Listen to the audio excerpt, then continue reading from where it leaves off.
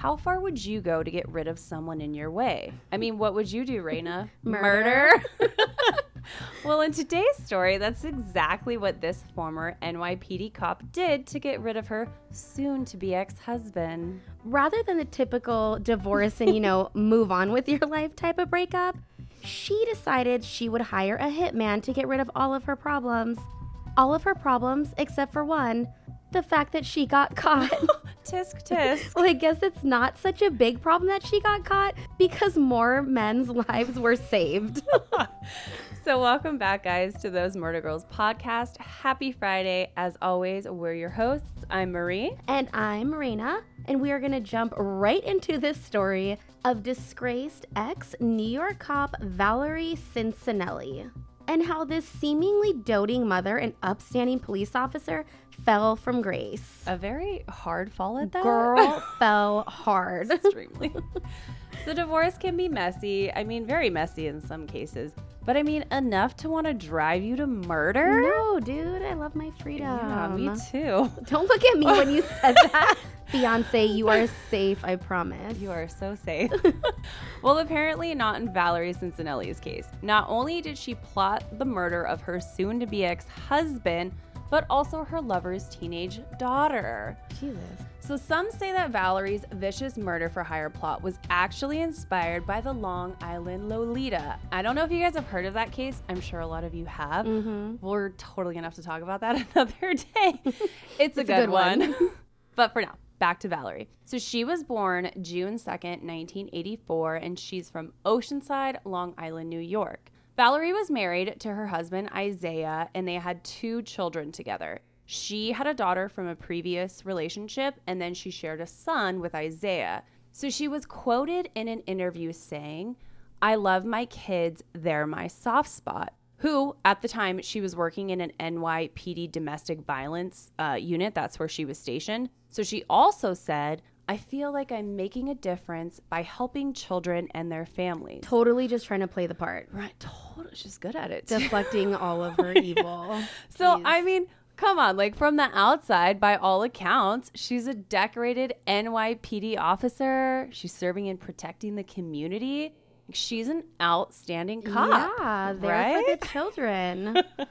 She was a 12-year veteran on the force at the 106th precinct after joining back in 2007. And you guys, she was highly respected among her peers. She was actually even awarded Cop of the Month by the Rotary. Wow. Right. But behind this seemingly upstanding cop, she was actually hiding quite a dark secret. She was fucking evil. Yeah, no big deal. Just, just plotting her husband's murder. Just pure evil. Yeah. So at this time, Valerie and her husband were going through a very heated divorce. And this was after just 4 years of marriage. And there was a very heated custody battle over their young son. And this was taking place in 2017. I mean, what not a better way than to just have him axed, right? Yeah, I guess. There you go. No, Valerie, no.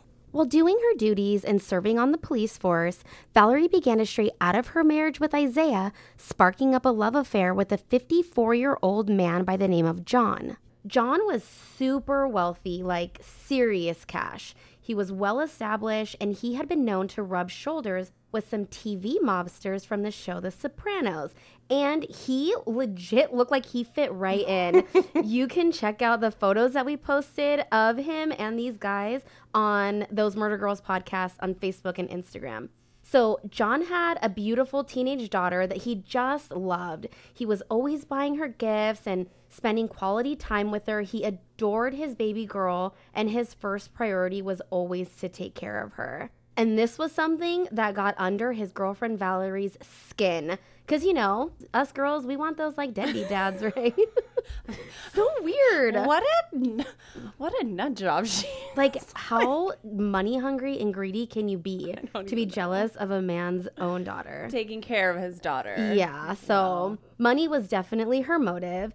As her marriage continued to fall apart and the divorce began to get nasty, she relied more and more on John to carry her weight. He was paying for her apartment and her car. And to think cops make some good money, right? Especially she had been there for quite some time. Yeah. But her sugar daddy took care of her, so... Wait, hold on. Can we get one? How do I get one of those? Right.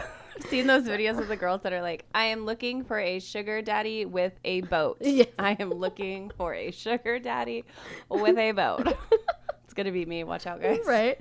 But I guess it wasn't enough for her because to top all that off, she was livid when the judge handed down news at her divorce proceeding, informing Valerie that she was going to have to share her police benefits and pension with her soon-to-be ex-husband, Isaiah. So it's like, oh my God, on top of my boyfriend, John, spending all this time and money with his daughter, now this. But it's like, dude, Valerie. How dare you? Shut up. It's not even your money that he's spending. So who cares? Mind your business. Your car's paid for. Your rent's paid for. Like, just deal with your own troubles, you know? Boo-boo. I don't think she was so down with that, though. No, not at all. Obviously. Right. So Valerie became increasingly frustrated, you know, with all the time and money, John and his daughter. She even went as far as to say she felt that John's daughter was getting in the way. Oh my goodness. Like, that's creepy. If you're a parent, she said that out loud. She said that out loud. I need to know. I feel like your daughter's getting in the way. Like, if you're a parent, I mean, who says that about their significant other's child?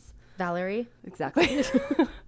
Valerie wanted John and his money, you know, all to herself. She didn't want to have to share him with his daughter. And she also sure as hell didn't want to share her police pension and benefits with her soon-to-be ex-husband. I mean, what's a girl to do in this situation? So Valerie devises a plan, sets this plan into motion. She's got to find, you know, a hitman, and she's got to hire him to remove all of these problems. Just make them go away. Who other in her mind to turn to than her boyfriend, John, which I still think is odd to this day. But she did.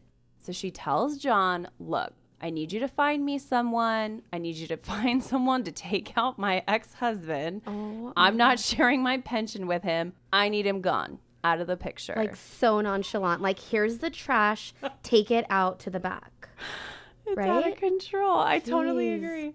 So she's just all looking to get rid of him, axe him. She's pretty much ruthless. She tells John she has $7,000 for anyone that he could find and hire to take care of this job. $7,000 for killing someone. Jeez. Reyna. Dude, I can kill like one person a week and be done with my 9 to 5. What are we doing? Just kidding. So, not just anyone, but I mean, like, let's think about this, you guys. This is the father of her child, and she wants to kill him over a police pension. Mad issues. Super. So, John actually is on board. Like, he's on board with the plan. He's like, okay, game on. I'm going to help you out, honey. I actually know a guy, and he'll take care of it. Oh, my God. What the heck? I know. So once Valerie said, you know what? Can you also have your hitman take care of 2 people? Can you have him kill my soon-to-be ex-husband, also your daughter? What? Yes. She said she wanted the hitman to kill her boyfriend's daughter. So, you know, she wouldn't be in the way of their relationship. Oh, my God. Yeah. That's her father. You're talking to the wrong person about this. Right? Well, we can tell you that the buck stopped there. In John's mind, he's like, all right, this has gone too far. This is crazy. I'm willing to take out the ex-husband, but not my daughter. That's where I draw the line. That's exactly Is what it I murder was thinking. where somebody would draw the line? Whatever. When we were researching that, that's what I was like, oh my God, To each Reyna. their own. That's where he's like, no more. Yeah. We're done. So he basically took this plan and he went straight to the police, unbeknownst to Valerie, to kind of let them know what was going on. He's like, look, my girlfriend, she's trying to get a hitman. She's trying to kill her husband and she wants to kill my daughter.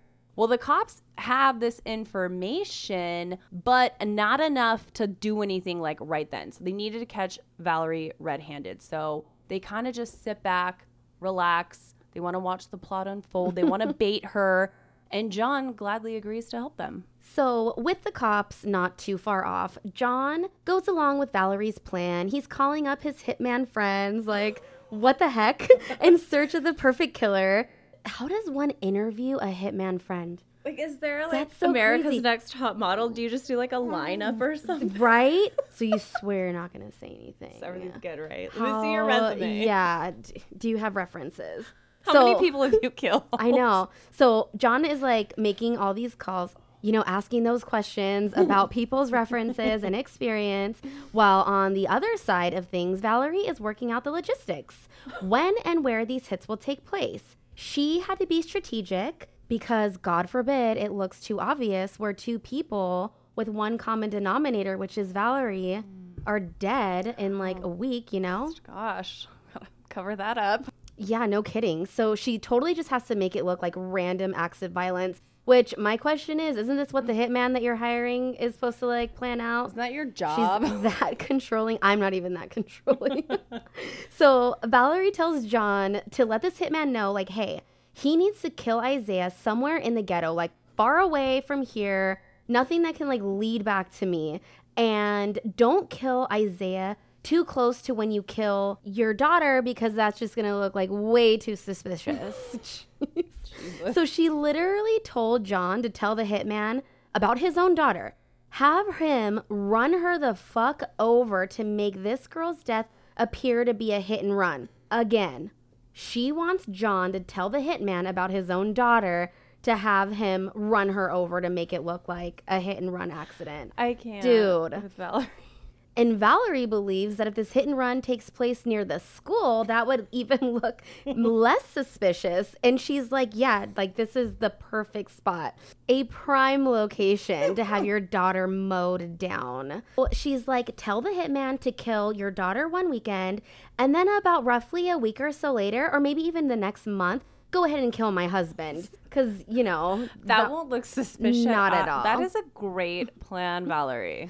As you can see, Valerie's putting some serious thought and planning into this whole murder for hire. All the while, John is like taking all this information, everything that she's saying, and reporting back to police.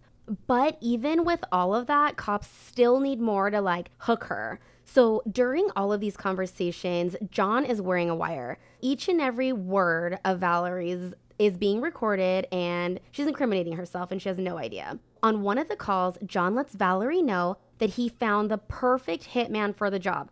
And this hitman, obviously she has no idea, happens to be an undercover cop that he had, been working with at the department. So John lets Valerie know that this hitman does not want to be paid in cash. This hit has to be paid in gold. So she's going to have to go to the bank, withdraw the money, give it to John, and then John will go and have that money transferred into gold, which he will then hand over to Mr. Hitman for a job well done. It's a very methodical plan. I like it. All right. So the plan now is moving forward. On February 18th, Valerie, heads down to the local TD Bank branch. She withdraws the $7,000 in cash, hands it on over to John, get the deed taken care of. And, let's just get the show on the road. Right? Let's wrap it up. Let's go, people. Put a move on it, okay? Meanwhile, the cops had their own plan to, trap Miss Valerie in this sick murder for hire plot. Also, can I just say that I cannot imagine what her husband, Isaiah, felt like? Because the cops obviously had to tell him, like, hey, your wife's planning a hit out on you. He probably was not surprised. She sounds crazy. She sounds insane. He's probably like, oh, knocking on your door like, hey, I just need to let you know your spouse is planning to have you killed. You need to come with me. He's like, yeah, she's been trying to do it herself for quite some time. Crazy bitch. Poor Isaiah. So as this is happening, because Isaiah was actually thinking too, well, shit, my kid is with my wife right now. Like, if she's willing to kill me, what is she willing to do to my kid? Oh my gosh. Like, that's probably when it got super serious. Like, all that going through your head. He can probably fathom. I'm not even kidding. Like, she sounds crazy. All of what the cops are saying about her, but then he's like, oh, frick. Oh my God. My kid. He's probably thinking, if she's willing to have me off, like, and her boyfriend's daughter, like, what about my own kid? Police, though, Isaiah, I would feel the same way. The cops then inform Isaiah what's going on. They have their plot. They have to plot against Valerie, but they need Isaiah to play along as well. It's this whole plan they got going on. Mm-hmm. So now back to the plot. They have the plan. $7,000 has been transferred into John's hands, and he tells Valerie that this murder is going down. It's going to be taken care of. Meanwhile, the cops are now with Isaiah, and they're staging this huge, dramatic, fake murder scene. The cops drive with Isaiah to an undisclosed location, staging him in the car with like shattered windows and like blood all over the place.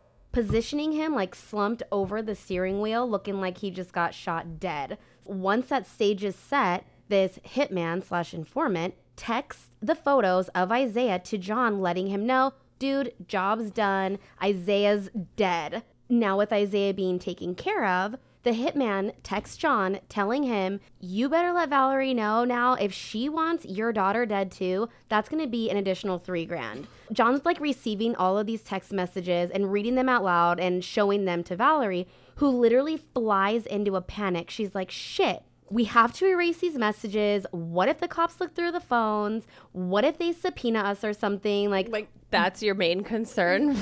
Yeah, like Isaiah's dead and you're worried about text messages. Shit, get rid of the evidence. Yes. Oh my God, what if it comes back to me? I know, but hey, it kind of took her mind off of killing John's daughter for a second, right?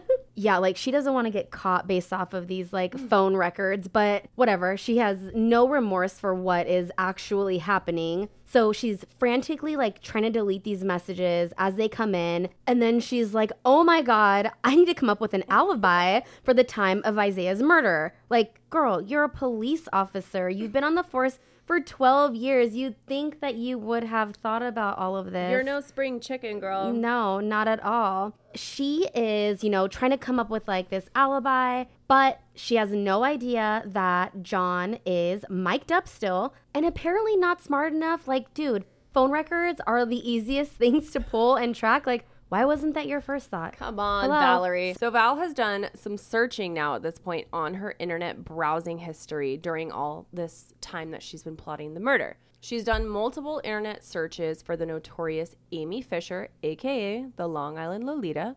And if you guys remember that case, which I'm sure you do, she was the woman who shot her lover's wife at point blank range in Long Island because she wanted her gone so she could have her lover all to herself. Oh my God. So Valerie's doing all these internet searches on Amy, and more importantly, she's searching about Amy's lawyer. Like, Val, why do you want information on her lawyer? Is she going to ask John to hire that lawyer for her? Is that your next favor to ask? She literally searched, can I get my pension if my husband's dead? And how can I get my pension if my husband dies? Those are very, very clear searches, Valerie. I mean, girl, are you that dumb to be searching this shit on your computer in the midst of this murder for hire? I mean, way to leave a nice trail. You're making the cop's job real easy. Real freaking easy, Val. So now that the alleged murder has taken place, the cops go to break the terrible, heartbreaking news to Valerie. Devastating. That the father of her child has been tragically murdered in cold blood in this random attack. Yet not so random, was it, Valerie? On May 17th, the investigators from the Suffolk County Police Department pay Valerie a visit, informing her of the devastating news. Heartbroken, Valerie is just beside herself with these investigators standing in front of her, putting on like the best A-list show, crying, just devastated, like, how did this happen? She's a total freaking mess. She needs an Academy Award. She does. The cops deliver their news and they're like, all right, we got to get out of here. Obviously, they know it's a bunch of BS. So they're gone. And what does Valerie do next? She picks up the phone and calls her lover, John, to discuss her alibi. I can't Dude. even with Valerie right now. I'm like, are your fake tears even dry yet? Hello? Give her a tissue. As they're on this call, obviously they're not the only two on the call because, hello, he's wearing a wire. Investigators catch every word, and once they feel like they have what they need, they haul back to Valerie's door and arrest her.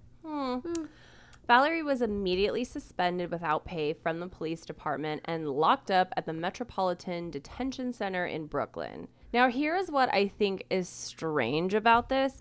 Her own father went on to say that he had issues with John in the past. He said that John was kind of a jackass, that he had made allegations against Valerie, and he feels that John is fully behind this murder for hire plot. I mean, not his beloved dollar Valerie. Like, no, it's all John. Valerie had been charged then with obstructing justice for erasing, all those messages from her phone.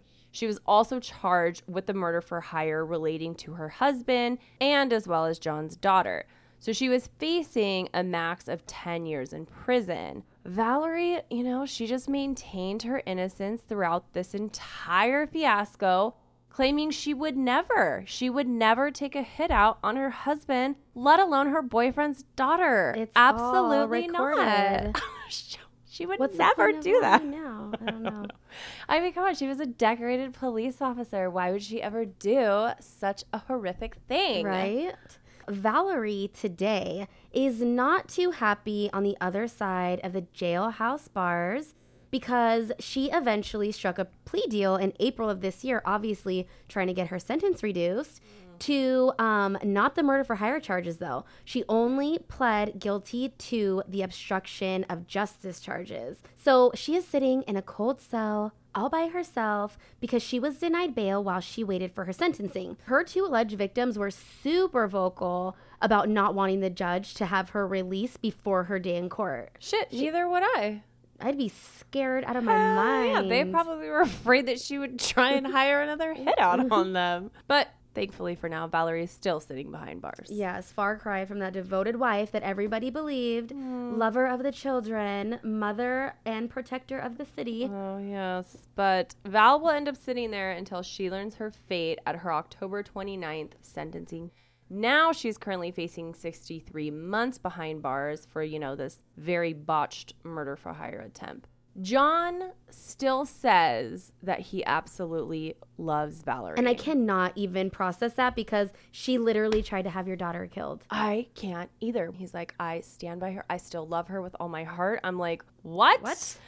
I don't know. Okay. Well, we're going to update you guys after the sentencing and let you know what takes place on October 29th. So we'll let you all know. It's going to be a whole bunch of crazy. He's going to be there. Watch. Oh, my God. All right, guys. Thank you so much for joining us today for Valerie's insane story and the insane lover who still, says his heart belongs to her. I love you, Reyna, but I don't know if I could stand by you through something like that. I mean, what if I wasn't trying to, murder for hire you? What if it was somebody else? Come on, girl. All right, I'll be there front row. Okay, I got you, girl. I got your bail money. I need some money on my books, too, because I highly doubt I would get released. So if you guys liked today's story, please head over where you're listening to us now. Give us a 5-star review. 5-star rating, you guys. We deserve it. We have been busting our asses for you guys. Show up every Friday. Mm-hmm. As always, we hope you all have a safe weekend, and we'll see you back here next Friday. Bye, guys.